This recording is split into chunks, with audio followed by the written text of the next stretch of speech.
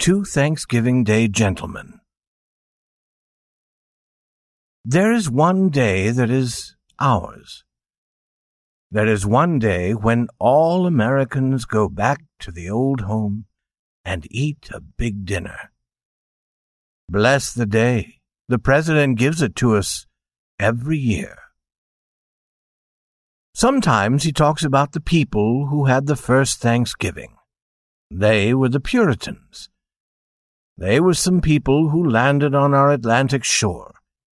We really don't remember much about them. But those people ate a large bird called turkey on the first Thanksgiving Day. So, we have turkey for Thanksgiving dinner, if we have enough money to buy a turkey. That is a tradition. Yes, Thanksgiving Day is the one day of the year that is purely American. And now here's the story to prove to you that we have old traditions in this new country. They are growing older more quickly than traditions in old countries. That is because we are so young and full of life. We do everything quickly. Stuffy Pete sat down on a seat in the New York City park named Union Square. It was the third seat to the right as you enter Union Square from the east. Every Thanksgiving Day for 9 years, he had sat down there at 1 p.m. Every time things had happened to him. They were wonderful things. They made his heart feel full of joy. And they filled another part of him, too. They filled the part below his heart. On those other Thanksgiving days, he had been hungry. It is a strange thing.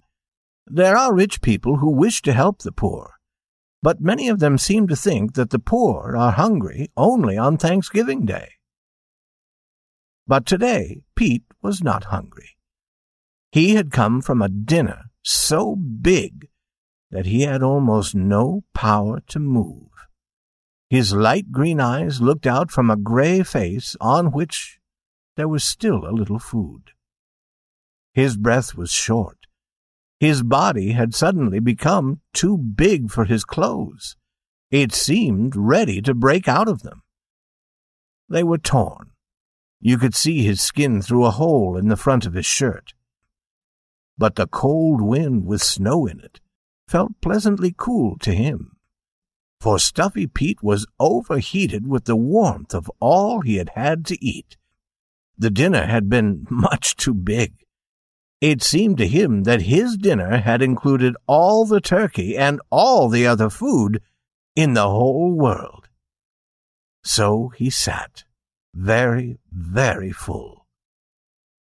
He looked out at the world without interest, as if it could never offer him anything more.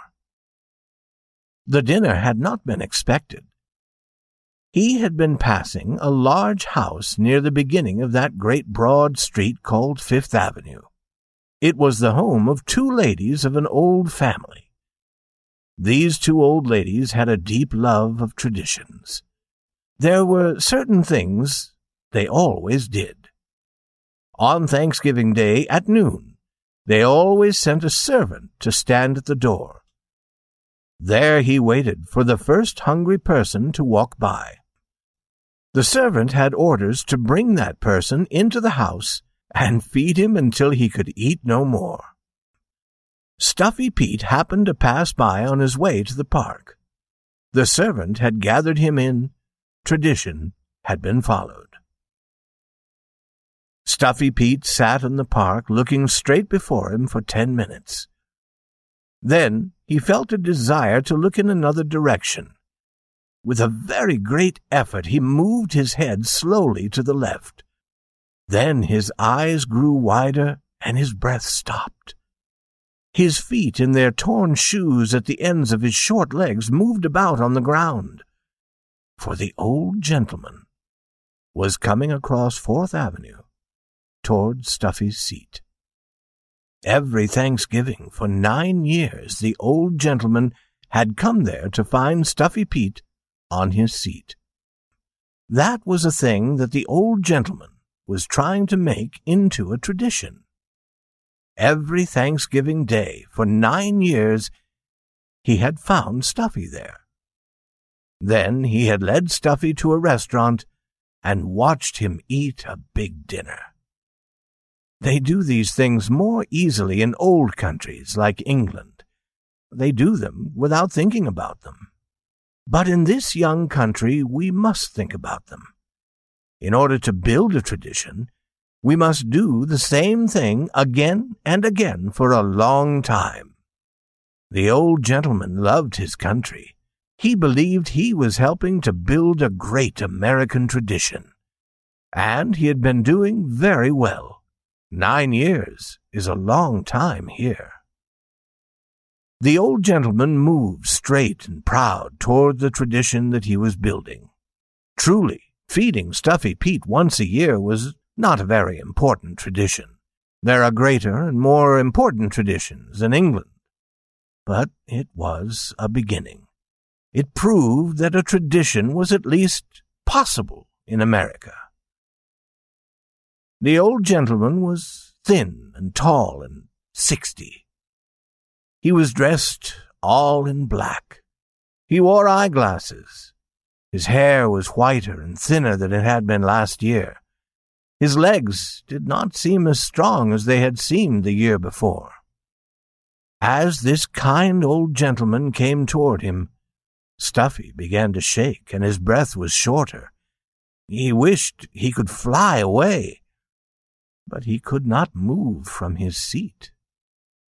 "Good morning," said the old gentleman. "I am glad to see that the troubles of another year have not hurt you.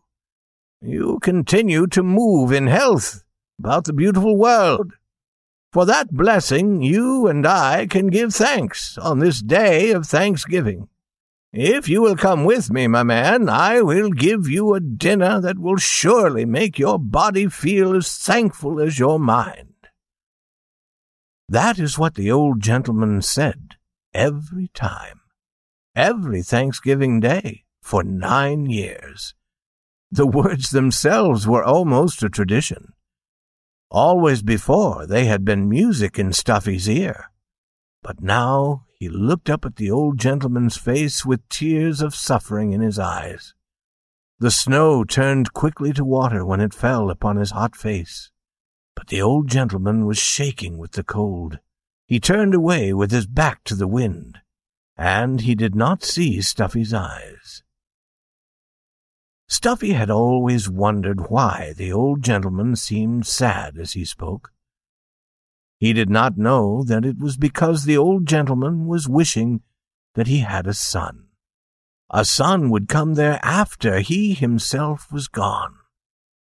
A son would stand proud and strong before Stuffy and say, "In remembrance of my father," then it would really be a tradition.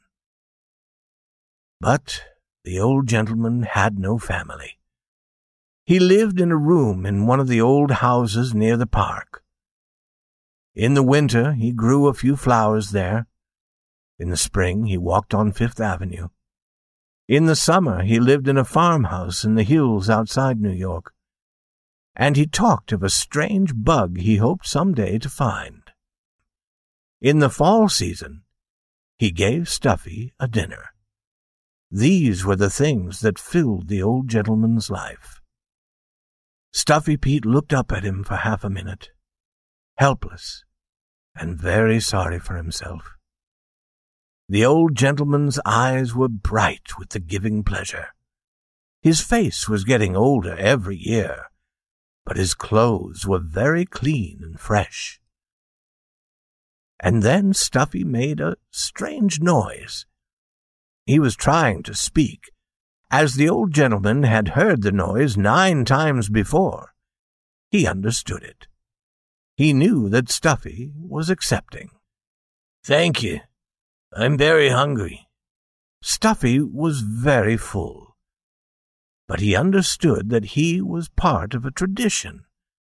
His desire for food on Thanksgiving Day was not his own. It belonged to this kind old gentleman. True, America is free, but there are some things that must be done. The old gentleman led Stuffy to the restaurant, and to the same table where they had always gone. They were known there. "Here comes that old man," said a waiter. "It buys the old no-good fella a dinner every Thanksgiving." The old gentleman sat at the table watching. The waiters brought food and more food, and Stuffy began to eat. No great and famous soldier ever battled more strongly against an enemy. The turkey and all the other food were gone almost as quickly as they appeared. Stuffy saw the look of happiness on the old gentleman's face. He continued to eat in order to keep it there. In an hour, the battle was finished. "Thank you," Stuffy said. "Thank you for my Thanksgiving dinner." Then he stood up heavily and started to go to the wrong door. A waiter turned him in the right direction.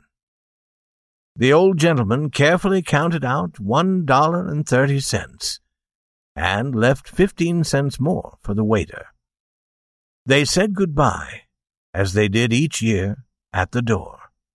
The old gentleman went south, and Stuffy went north. Stuffy went around the first corner and stood for 1 minute. Then he fell.